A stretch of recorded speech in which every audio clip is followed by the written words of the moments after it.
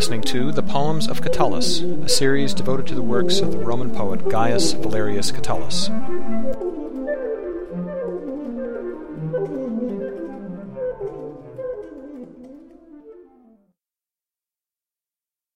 Poem 5 often gets passed off as a simple love poem, said to only express a desperate plea for affection. However, when a deeper look is taken, one finds not only the theme of love, but also the themes of life and envy.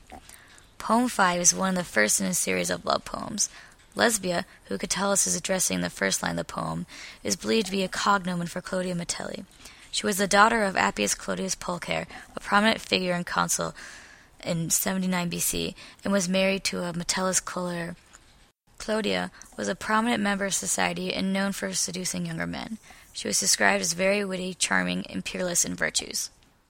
In the opening lines, Catullus addresses his lover, Lesbia, saying, "Let us live and let us love," expressing both themes simply. Then uses progression and juxtaposition of the large, basic terms of our existence. Life and love versus age and death, sun and light versus night and darkness, infinite multiplicity versus number and limit, to intensify the image of carpe diem, seizing the day. Most notably, the imagery created by the juxtaposition between the lines 4 and 6, which compares the sun's mortality with the human short life.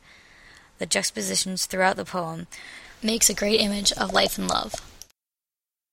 The theme of envy is addressed twice, once in lines 2 and 3, then again in the last 2 lines of the poem. It is first addressed through the gossip of strict old men, who objected to Catullus and Lesbia's love on moral grounds. For in Roman culture, acting justly and with high morals is expected. The strict old men in line 2 refers to the guardians of the moral code, or the sensible members of society, who are envious of Catullus's love. Envy arises then again in the last lines as a calculating onlooker, who somehow gains his power through knowing exact numbers. These lines were interesting because not only did they lend themselves to the theme of envy, but also the calculating character is a good juxtaposition to the reckless passion exuded by Catullus. In the end, reckless passion wins out when all the thousands of kisses are scattered into disarray. The overall tone of the poem is an upbeat ode to love. It is interesting, though. The poem comes off as a confident proclamation of love, but Catullus uses the subjunctive mood in the first line to express his desire, but at the same time shows that it is not fact and they are truly only his desires. Vivevus mea Lesbia, atque amemus, rumor esque senum severiorum. Omnes unius aestimemus assis. Sole occideret iderdire passunt. Nubis cum simul occidet brevis lux. Nox est perpetuuna dormienda. Da me basia mille. Diende centum. Dien mil altera. Dien secunda centum. Diende uscor altera mille. Diende centum. Dien cum milia multa faceremus. Contrabebamus illa. Ne scemus. Atne quis malus imudire possit.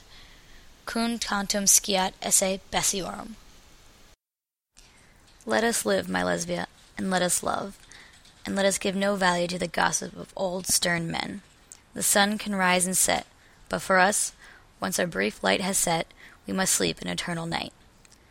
So give me 1,000 kisses, then 100, then another 1,000, then a second 100, then still another 1,000, then 100.